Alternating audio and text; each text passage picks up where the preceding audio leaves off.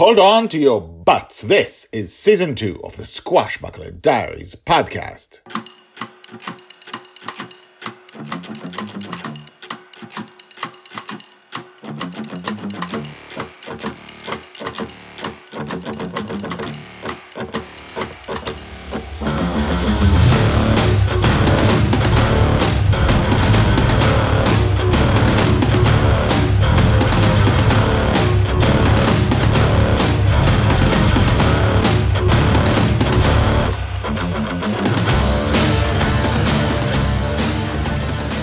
Welcome back. My name is Guy Hasson, and you are listening to the Squashbuckler Diaries podcast, the daily podcast about Joy Shelley, the girl who lives in dreams.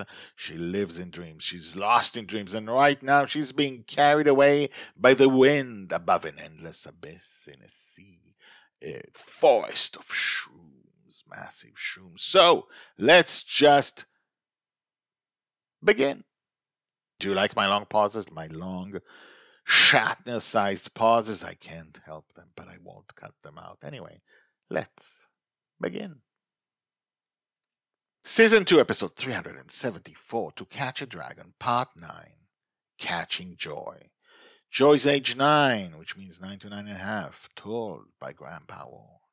My blood runs cold as I see Joy being thrust backwards by the same wind that had knocked me down a few seconds ago. The wind somehow keeps holding her open parachute, sending her sideways, flailing like a doll. Her arms are being thrashed from side to side, making her unable to click on the buttons that activate her jetpack. Mastermind flies in her direction. She misses a big stem at high speeds by mere centimeters. It would have killed her. Oh, no. Charlie's breaking down. I'm thinking of activating my own jetpack, but what good would I be in a wind as strong as a tornado? I can't touch the buttons, I hear Joey shout. Mastermind is about to reach her when suddenly the wind changes direction and carries her upwards at great speed. Mastermind misses her. Charlie gasps, and Joy is suddenly flying higher and higher. What wind behaves like that?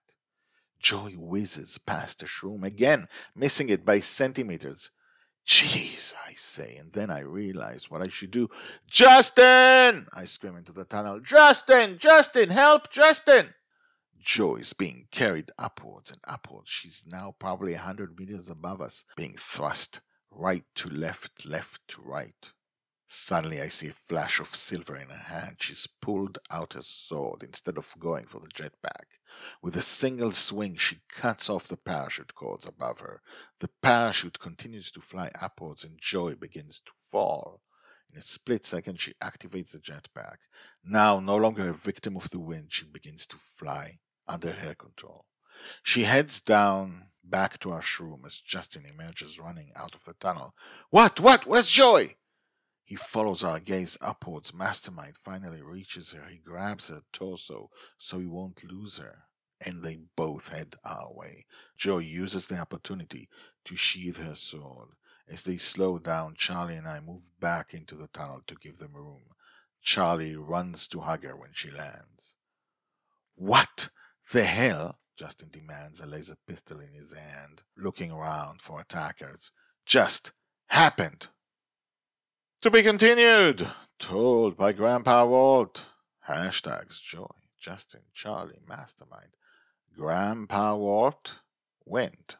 We should always remember that anything can kill Joy in this dream. She is as powerful as she is, as good as she is at fighting and protecting herself, and as many safety protocols as they make.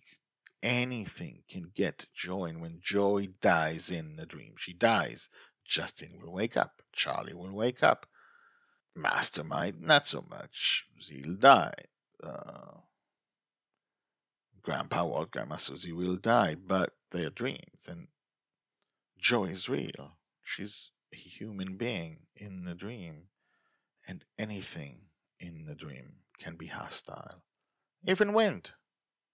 Although this was like tornado-like wind, which acted very strangely.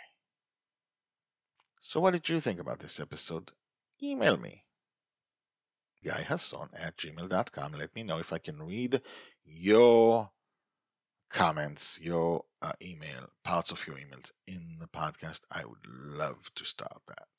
In the meantime, the launch of book 1 about Joy, the Forgotten Girl, is coming soon. We'll talk about that very, very, very, very, very, very, very soon. And, I want to hear from you what you think happened, and did anything like that happen before? Check out previous episodes, season 1, season 2, to learn about that. Use the hashtags. Hashtags are searchable at the website, guyhasson.com. I will see you tomorrow to see what happens next for our Joy Shelley, who is lost in dreams. See you then.